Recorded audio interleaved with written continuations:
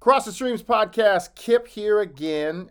This is a Calling Men In segment, and listeners to the pod know that is when I usually bring back the masters in practice, Jeff Matsushita from the Idaho Coalition and Carly Roner from the Oregon Attorney General Sexual Assault Task Force. We have a special guest today that is courtesy of a connection. You guys know the world is about who you know, when you know them, and who they pass you on to, and we have an awesome guest doing awesome things that is all via connections for both of us with Jeff. So even though Jeff is not able to be here with us today, it still works all because of Jeff's work. And I actually just signed up with Carly for some family photos. So the pod is reaching out and extending to all kinds of places. But we appreciate all of you being back with us.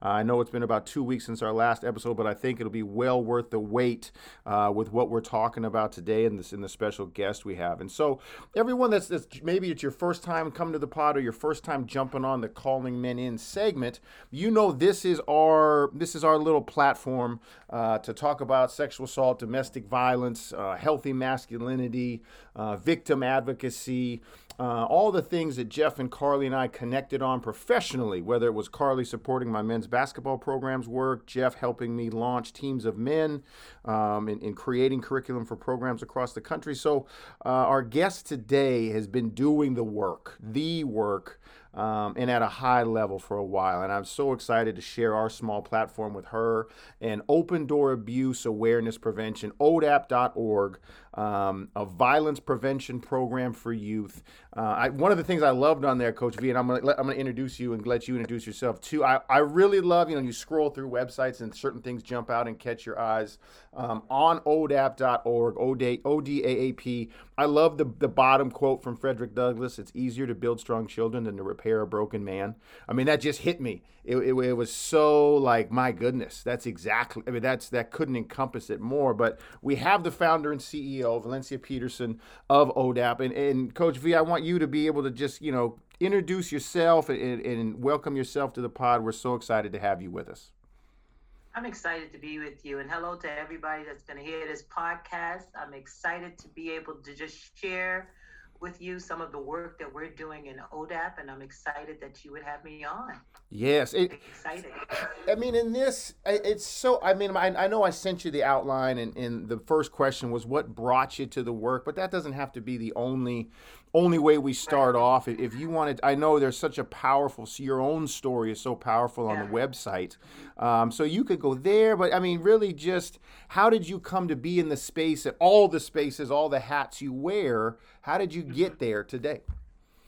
Well, it's an interesting thing. Just starting off with my own story, which I think is the best place to start, right? Because most prevention work is birthed out of some experience an individual has had, and that's the only thing, that's one of the things that continues, that helps you continue to do the work. Mm-hmm.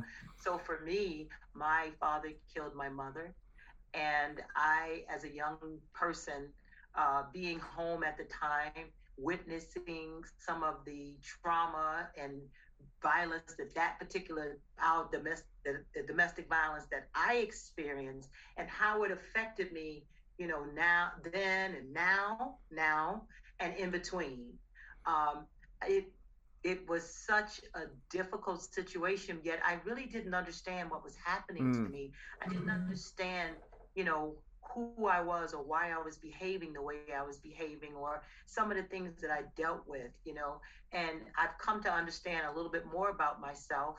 And I couldn't be more just appreciative and thankful for the people that's helped me along the way understand my trauma. Mm. But Mm-hmm. one of the things that has propelled me in prevention is that it hit me, really hit me, that my dad didn't wake up that morning and say, "Today I'm going to kill my wife." This was uh, uh,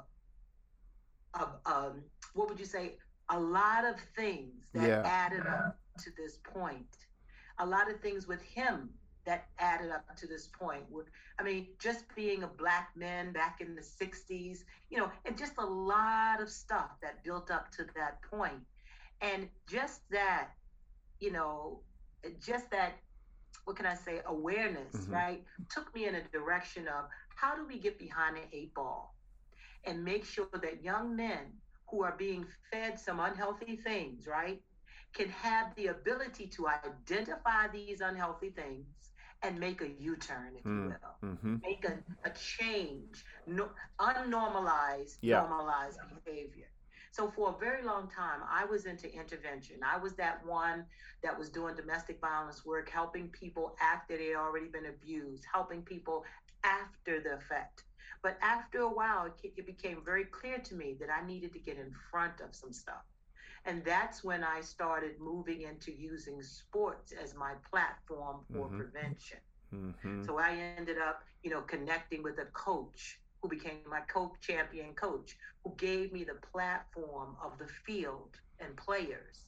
And from there, I became a football coach because I was already on the sidelines. I Mm-hmm. love football, and it was easy for me to just adapt to it and just get into it. Yeah. Yeah. So I actually ended up becoming a football coach and working with the young men, not only just in prevention and all the great things that a team that's a community that is labeled itself as a family, Mm-hmm.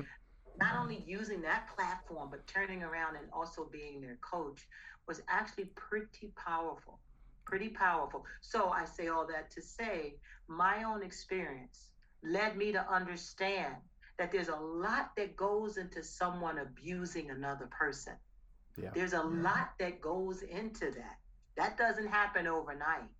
And a lot of those things, and get ready for this, a lot of those things are not their fault. Mm. Mm. It's not their fault because the fact is either it's learned behavior, right, Yeah. that they're doing. Who taught them that? Who said that was Yeah. normal? It was something built into them. One of the things that I've had recently with my young men is, you know, uh, normalizing crying. Mm. Normalizing crying, shedding tears. I went so far as to ask them, what does poop and tears have in common? Would you? What's the answer to that? What does poop and tears? What do you mean? What's the answer? What do you think the answer is? Come on now. You're right. You're right. You're right. Let me ask you. I asked my young men, if you go on any of my IGs, you'll see Yeah. me having this conversation in the ring with my football team. Yeah. What does poop and tears have in common? I'm going to give you a guess and I'm going to tell you. Okay. I want you to tell me, what do you think they have in common? You want to do them both by yourself? Wow, that's interesting. That's the first I've gotten that. Mm-hmm. What's the usual answer? What's the usual guess? Well, the fact is it's very toxic. I'm writing this down now. It's very toxic. Yeah. What happens when someone doesn't? I mean, it's toxic. Yeah. And the thing about it is, we're talking about outside the box type stuff. I love it. Right? I love it. When my kids go home at night, they're going to think about what I said to them, especially when they're going to the bathroom. Right. I know it's a little vivid for everybody, but no, let's do it. You all get the point. Yes. I'm saying to them, your body is wired to take care of itself, and tears are part of that waste. That your body, it's because your body needs that. It has everything it needs to take care of itself. So when you suppress that, it's the same as like suppressing very heavy toxicity. It's toxic. Yep. So, putting something like that, to my young men, I cannot tell you how it's affected them in a very positive way, that they see it's a normal thing. So I get back to say the prevention work that we're doing in ODAP is a little outside the box, and it's come from my knowledge of the fact that people hurt people. And it's because they don't know how to handle their emotions, right? And stuff that's been poured into them from generation to generation that's been normalized. For instance, I tell my girls and my guys the story of this, right? So a little girl, goes into the kitchen with her mother and she says, "Mom, why don't you put the turkey butt inside of the pan?" And she said, "I don't know. Go ask your grandmother." And she goes to the grandmother and she asks her the same thing. She said, "Well, go ask your great grandmother." And you go to the great grandmother and you find out It's because they didn't have a big enough pot. Mm. You see what I'm Right. saying? So they have all this time left that piece out, and Right. it was very usable. Mm-hmm. Well, it was usable. But these are handed down tradition slash generational things that when you're doing prevention, you need to be able to think about what's provoked this kind of behavior. Mm. Mm-hmm. No one Mm-hmm. wakes up in the middle of the night, not usually, Right. okay? Right. Decides on a hideous, something has happened. What's happened? What happened is the question. What happened? Yeah. So with ODAP and prevention, again, my story, my motivation, my desire, my passion has come from the fact that yes, I've experienced this kind of traumatic life, but I am convinced that people just don't wake up Mm-hmm. and do awful things. And that's not to excuse any awful behavior, don't get me wrong. Right. That's not to excuse awful behavior. But there's something to that you have to look at when you're working with people in prevention. That's amazing. You mentioned something that really resonated with me that I think we've tried to hit on in similar work is who were your teachers, right, as young men? Who were your teachers of manhood and masculinity? And what were you willing to do to prove you learned the lessons they supposedly taught you? Along in your journey, you mentioned awareness and kind of awakening to how your life had been shaped by trauma.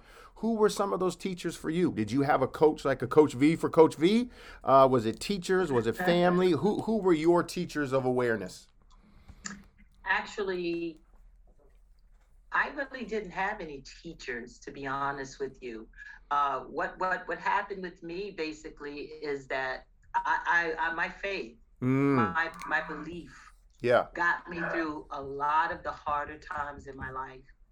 And through my faith, through my belief in God and Jesus and all, I ended up learning how to take myself to different resources, Ah, trauma classes, trauma 101. And then I yeah. got deeper into trauma.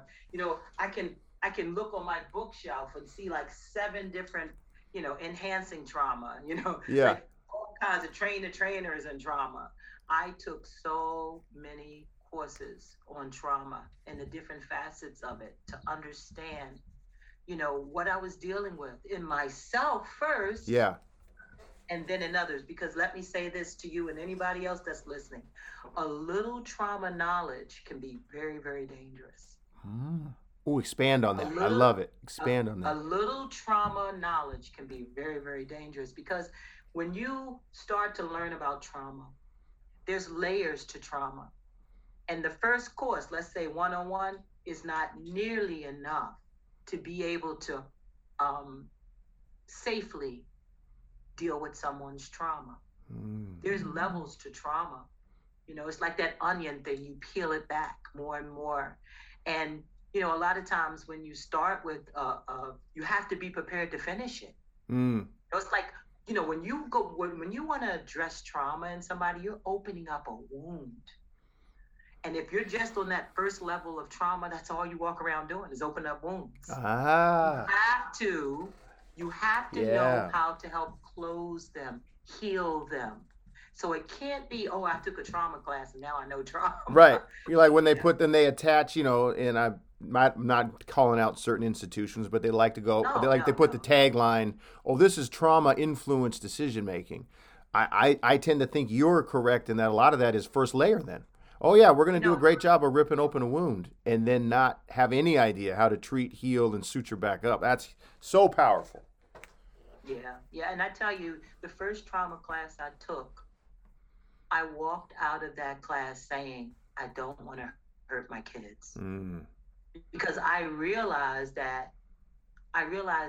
some of the simplest things we do are traumatizing to kids. mm, For instance, let me explain something to you. As a football coach, I'm a black woman who's coaching football, and I want to just paint a scenario for you. Okay, you have these. I'm in Philadelphia. okay. And right now, Philadelphia, there's a lot of violence. There's been a lot of violence. And our young men weren't able to play football. And it was a really hard thing for them. And then young men were getting shot, young men, by stray bullets that was on football teams, 15 years old. So it was this level of urgency in our organization to do something, COVID or not. We had to do something. So we're getting out here, and you can see the fear in the guy's eyes. You see what I'm saying? Mm-hmm. You can see that they desperately needed something to put their hands to in order to stay off the streets. Mm-hmm. Now, when I talk about trauma, they're watching their friends die around them, drop, drop, drop, right? When we get on the football field, a lot of times there's a lot of screaming at the players. Do you understand what I'm saying? Mm-hmm. Why'd you make that mistake? Right. No, and a lot of F-bombs dropped. Uh-huh. You understand what Mm-hmm. I'm saying? To these kids. And it's really something to see that same look in their eyes being reprimanded by their coaches as in their eyes when they've lost their friend. Wow. Now you think on that for a minute. Yep. Right? So you kind of, without even wanting to, are re-traumatizing that kid emotionally. Mm-hmm. Emotionally. Mm-hmm. They're feeling that sense of failure. Yeah. You know, whatever it is. And it's particularly little boys of color, black boys, particularly black boys.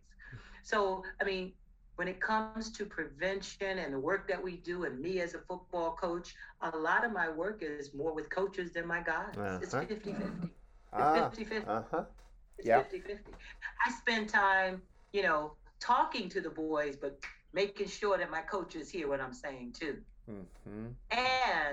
And ODAP, we work with teams, right? Primarily. Yeah. We vet the teams we work with because the coaches have to be willing to accept what we're bringing to the table, which is unconventional trauma-informed violence prevention that actually will affect the coach more sometimes than the boys. Oh, you're speaking it's always uplifting when you hear and know this work is happening elsewhere. Like we talk about mirror training here.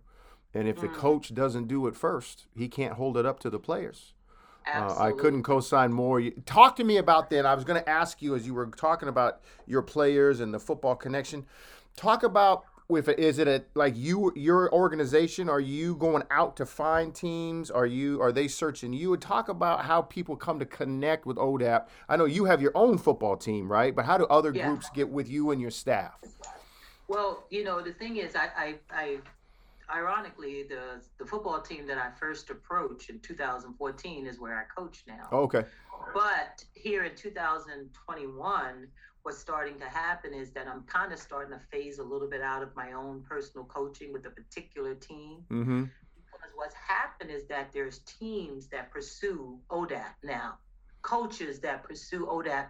We have gotten to the point, we've learned quickly that trying to pursue coaches, and plus, I'm a black female, so it's a whole different matter when I come on your team and start challenging you. Mm-hmm. And let's be honest, you know, football is mostly a white man's world. Mm-hmm. Let's just keep it real. Mm-hmm. You know? Yep. It's mostly a white man's world. Yep. So when I come on your team and I'm talking about violence prevention and verbal abuse, mm-hmm. you know. Yep. You're not ready to embrace that kind of talk. I imagine you get coaches moving to the back of the room as you start talking. They start moving out of the limelight a little bit.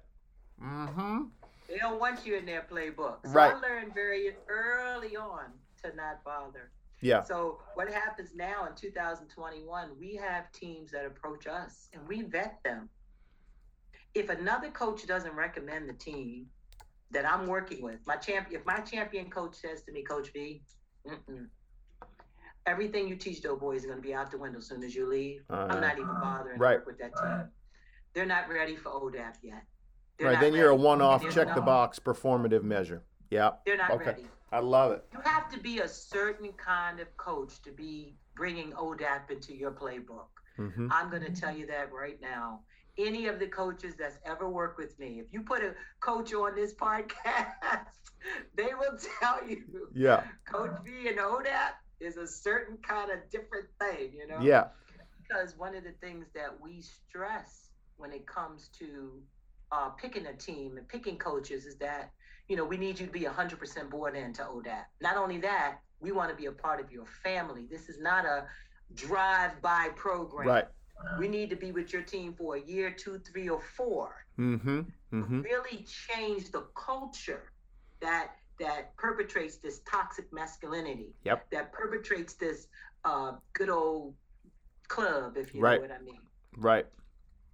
That's how. What is the being with them? Is that you? Is that your champion coaches? Is it the 4 or 5? Is it? Talk about the setup. I'm so intrigued.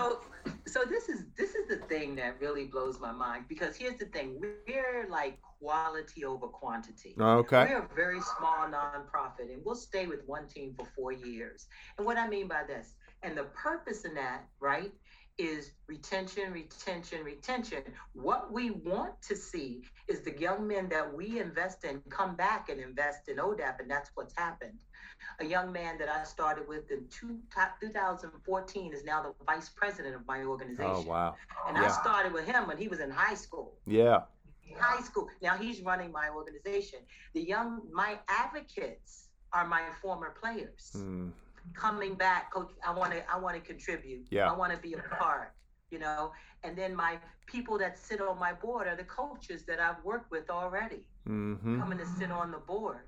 So it's not like an ingrown toenail, but what it is that the young men that we've poured into, they are coming back, giving back, and be turning into the advocates. They're Amazing. Turning into our advocates. Yeah, you're creating your own best. Young men that's like in college, and they need that break over this. Oh, I pull them in quick. Let's go. Let's hit a corner. Let's set up. Let's do prevention. Right. You've onboarded your own best employee already. That's amazing. You've already been through the program. Right. Not to mention, they never, once you become ODAP, one time is always. You never leave ODAP, not really. Because with social media, I can tap into all my young men easily. Right. I follow them, and boy, let me tell you, let them post something. They're going to get a DM. Yep. They're going to get a DM or a text. Me? Sorry. You better take that down immediately. Coach, talk to me about, I love your concept that you vet people before you waste your time, so to speak, right? How do you convince coach, or what is your definition that your coaches are used to the scoreboard, right? They're used to, at the end of the day, we had a good practice, good game based on the score. This work, like you mentioned, might take 4 or 5 years. We might not see the results of this till later. How do you express that to the coaches in the good old boys club, like you mentioned, that are used to, we were 10 for 12 on third down. That was good. Coach V, you can't give me a scoreboard. How do I know this is working? It's an interesting, the stories I could tell. First of all, the coaches that we vet, we already know that the scoreboard is not the driving factor. So you got that first. We already know that. So half the battle is won there. Yeah. They're out of their own mouths, and also with some evidence saying that's not the big deal for me. Now, I'll tell you one coach I pursued for 3 years. I pursued this coach for 3 years. Was it 3? Maybe 2. Yeah. 2 years I pursued this coach. And you know why I pursued him? Because there was a news article about him keeping his players in the locker room on Friday night so they wouldn't get killed. Oh, wow. It showed him, serving them pizza. And I've read about this coach and what he was doing outside of the field to bring his boys and keep them safe. I thought, that's the kind of coach I want. And he had heard about ODAP, but a couple of circumstances in his life, health issues, kind of sidelined him for a little while. But I finally connected with him, and he's on my board now, know. Yeah. And his team is one of the teams that we work with, So we're not normally going, and there are some coaches that will ask us to work with them, and for one reason or another, we'll start in there with them, but then we'll see some traits and some unhealthy things, and we'll gently try to, speak into that. And if that coach is really like old habits die hard type coach, that's what I'm going to say about that.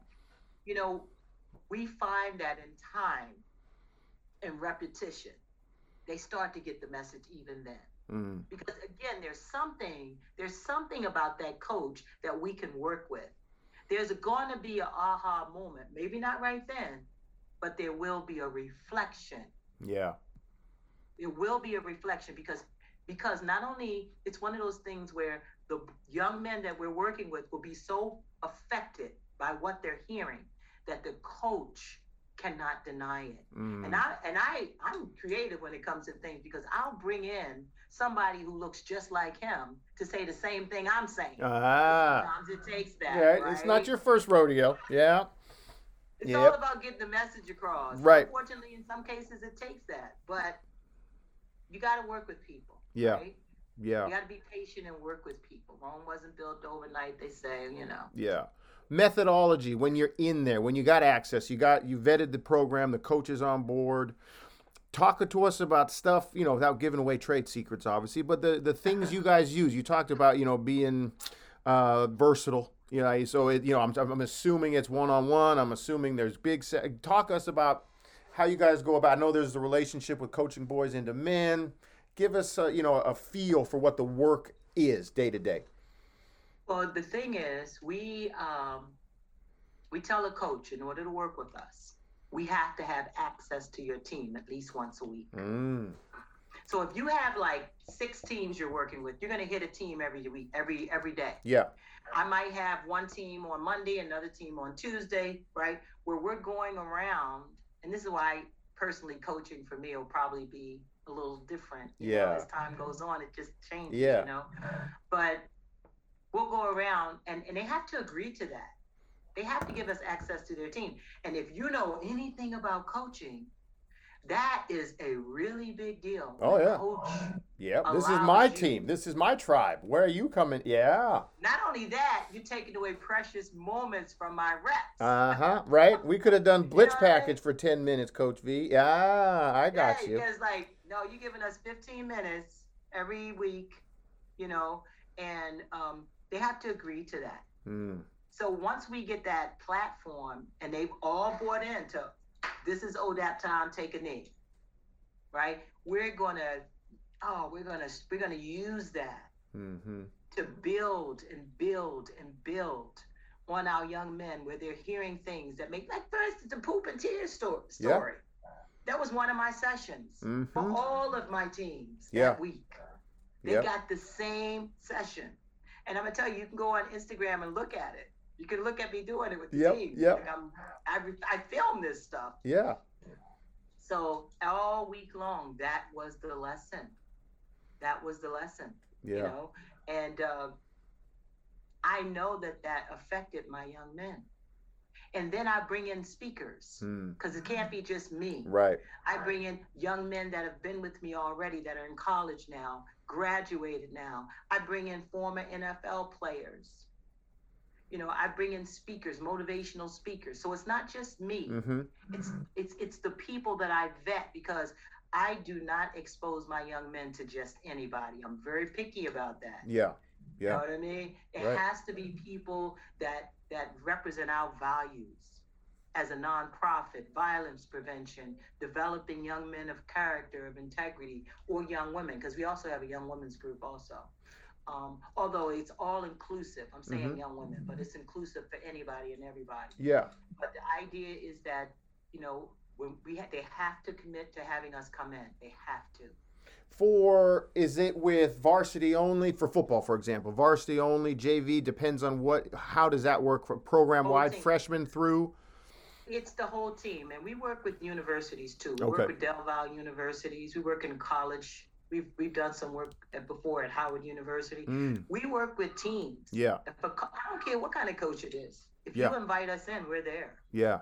We're there. But you have to understand that in order for us to affect change, it cannot be this drive-by thing. Right. We cannot do that. So what is the point in investing all this time and energy for a drive-by?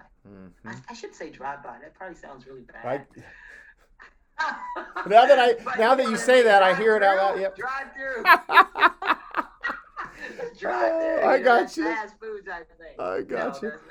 What's I know you mentioned nonprofit status, right? So the balance between the quote-unquote business part of this and getting the work? Because obviously we want it to spread. What is that like for you? What is that like? Is that where your former, somebody that's been through it and helps run the business for you? Talk about that balancing act. Well, it is a balancing act, honestly, because there's so much. Any good no, wait, I'm not going to say that. How can I say that? Any prevention program is going to have to evolve based on their audience, their demographic, right? Yeah.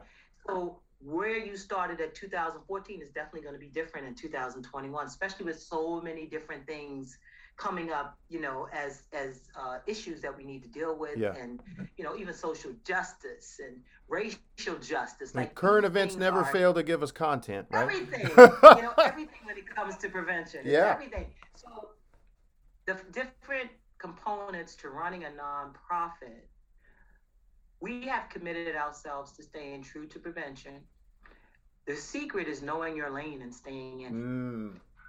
I have had to tell people that's not what we do. You see what I'm saying? The other thing is, and this is something about ODAP that probably will sound a little odd to you or other people listening, but we're not grant run. Okay. In the sense that we will not take a grant if, number one, we can't perform it. Okay. We're not going to take it. Yeah. If we don't have that power, that manpower, we're not going to take it. Especially if that grant doesn't help us to get that manpower. Right. There's no point in taking the grant. If I know that us as an organization, what they're asking us to do doesn't feel our goals or our philosophy, we won't take the grant. The other thing is that sometimes in grants, it's all about numbers and like pushing this herd mentality, pushing out the numbers. We won't take a grant like that either. Powerful. So the way that we've been able to do what we've been able to do is through private donors and some grants that cater to our way of doing things, because we're a qualitative type nonprofit, not so much quantity, but a qualitative. For instance, if you go on our social media, you see lots and lots of videos.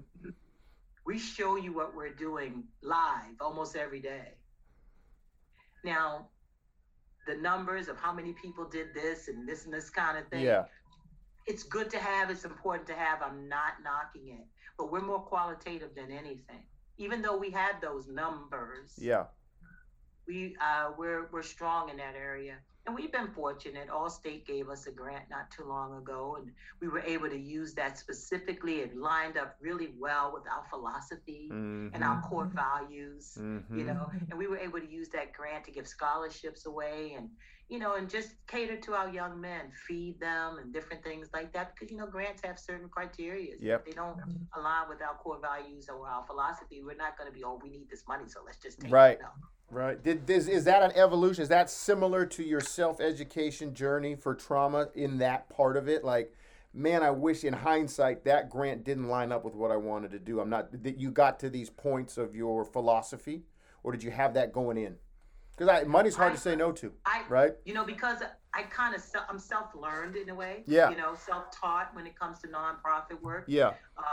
I had to read a lot and take different courses and try to understand what grant writing was all about and things of that nature. And I came quickly to realize that certain grants require like certain things, and some of them more than others.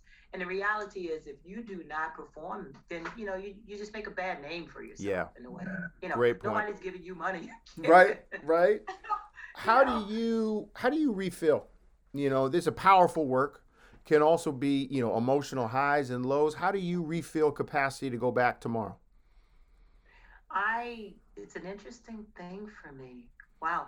I definitely take those, getaways. Getaway. As a matter of fact, last week I was on a little Sabbath, or I just got away for about 4 or 5 days, turned my phone off and things.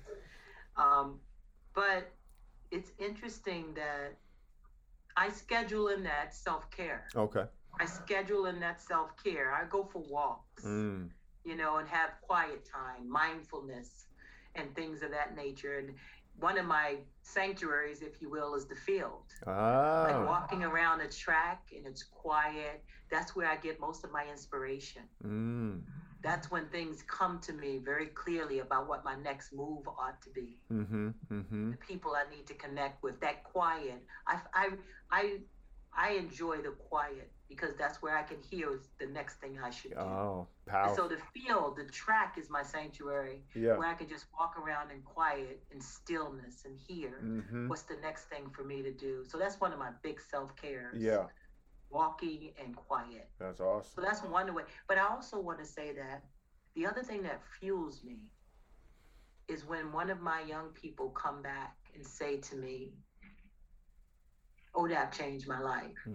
Or I think I sent you the video of the father so and the powerful son. The fuel that I got from that. I can't imagine. Yeah. Oh my God. And for those of you who are listening, I encourage you to go on our YouTube channel and look at this powerful, powerful video of a father who came to know ODAP through his son and how it began to reshape and change his way of thinking in raising his son. And I'll put that link up too, Coach. When we post the video, everybody listening, I'll put that link up too to that YouTube. It's a must watch. What's on the horizon for you all? What should people? What's coming up? I mean, more of the work, more new initiatives. You mentioned, I think it's ICU. Is that what it is? The part of it where you guys are working with young women now as well? Yes, I see you. Ubuntu is community. It's I see you for who you are. We are about to have our very first girls conference. Amazing. ICU Girls Conference. And this is so beautiful because it's in person. It's in person. And some of the people that we're bringing in as speakers for our ladies are so powerful. I'm really excited about it. Most of our ladies are women of color. And so we're bringing in people that look like them who've accomplished amazing things. One of them is one of the first Black women to do special effect makeup and film. And she's going to come and show them about makeup and all that kind of thing. Another one, one of our very own mentors just became a doctor, a physician. And so we want to just expose them to some really powerful, encouraging, and inspirational women and just have a fun time together. That's so awesome. What's coming up for us at the end of May is our very first ICU Girls Conference. Very, very excited about that. You will see that posted on our Instagram, which is ODAAPINC. At Twitter and Instagram. We'll be posting that wonderful time. And then the other thing that's coming up for us is that we'll probably be doing something in the city of Philadelphia with some violence prevention, working with some of the other organizations on a, I don't know if it's a walk or whatever, but we would like to work with other organizations. You know, no man stands alone, right? Right. Well, I appreciate you, Coach V. This was so many. I got a whiteboard table here in the office. I figured I didn't need notepads anymore. I just write on the table now. Hey, that's the way to go. It's crazy. I'll take a picture of it, and I can't forget all the great, phenomenal sharings. We will reshare all your social media platforms, too, when we launch the episode so folks can keep up to date with you. And I love the video shares for folks out there. Just watching what you guys do in and of itself could be an uplift that day.